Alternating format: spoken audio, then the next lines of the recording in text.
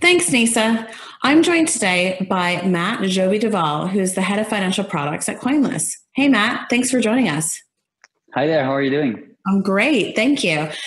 So tell us, what's been happening in the crypto markets this past week?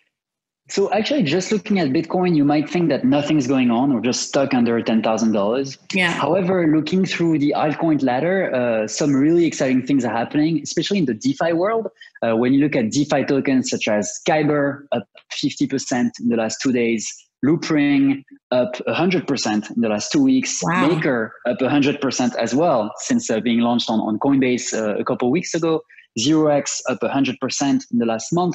So all these kind of ecosystem tokens are now picking up a lot of steam.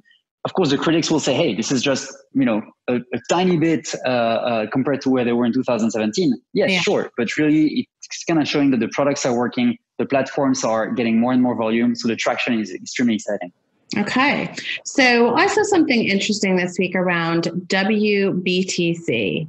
Tell us, what is that? What is a new creation?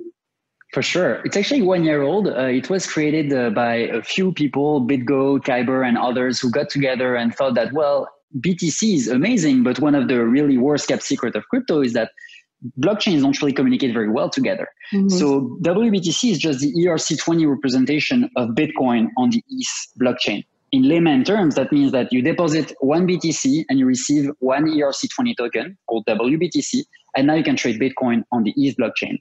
As I said, DeFi is super hot right now, so people are looking to put their Bitcoin to work by wrapping their Bitcoin, WBTC, and then putting it on Maker, on Compound, or trading it on 0x and other platforms. Yeah, interesting. The DeFi community is always coming up with something weird and wonderful.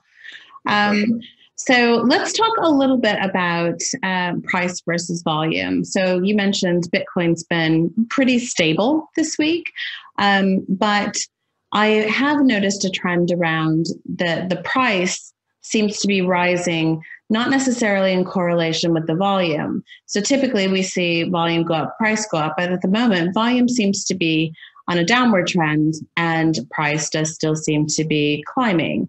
Why do you think, what could be the indicator for why that's happened?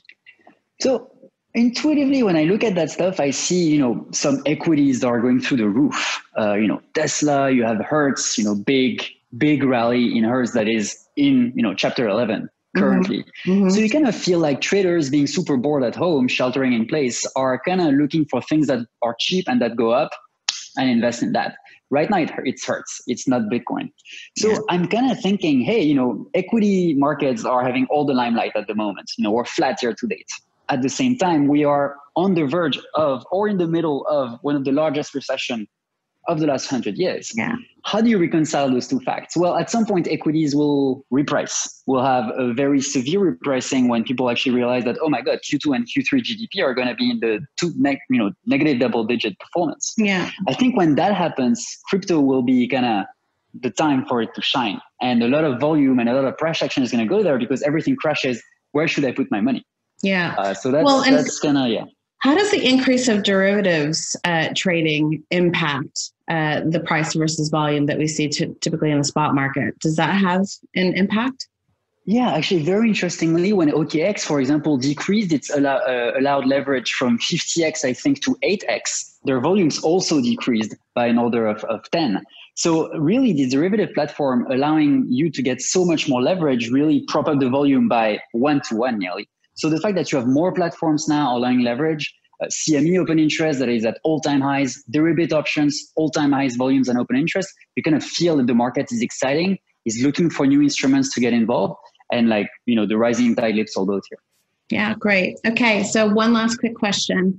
Last week I asked Patrick Heuser about some impact that the ECB stimulus package could potentially have on the crypto market. And this week, we've heard from the Fed that they're not exploring negative interest rates, but yet the ECB and the UK central banks have said that they'll consider it. What kind of impact do you think that this might have? Yeah, so it's a very interesting question. It's probably very indirect impact. I would say in general that the kind of difference in interest rates should be bullish USD and bearish euro.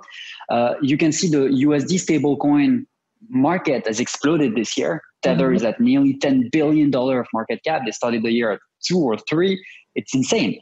So you're going to feel like the dollar being more attractive as an investment, just being the dollar, could actually bring even more publicity to the stable coins, because all of a sudden I can send USD to someone who's in Tokyo, who's in Ghana, which would have been extremely hard to do a year ago. So it's going to be super interesting to see how much more the USD stablecoin market can grow.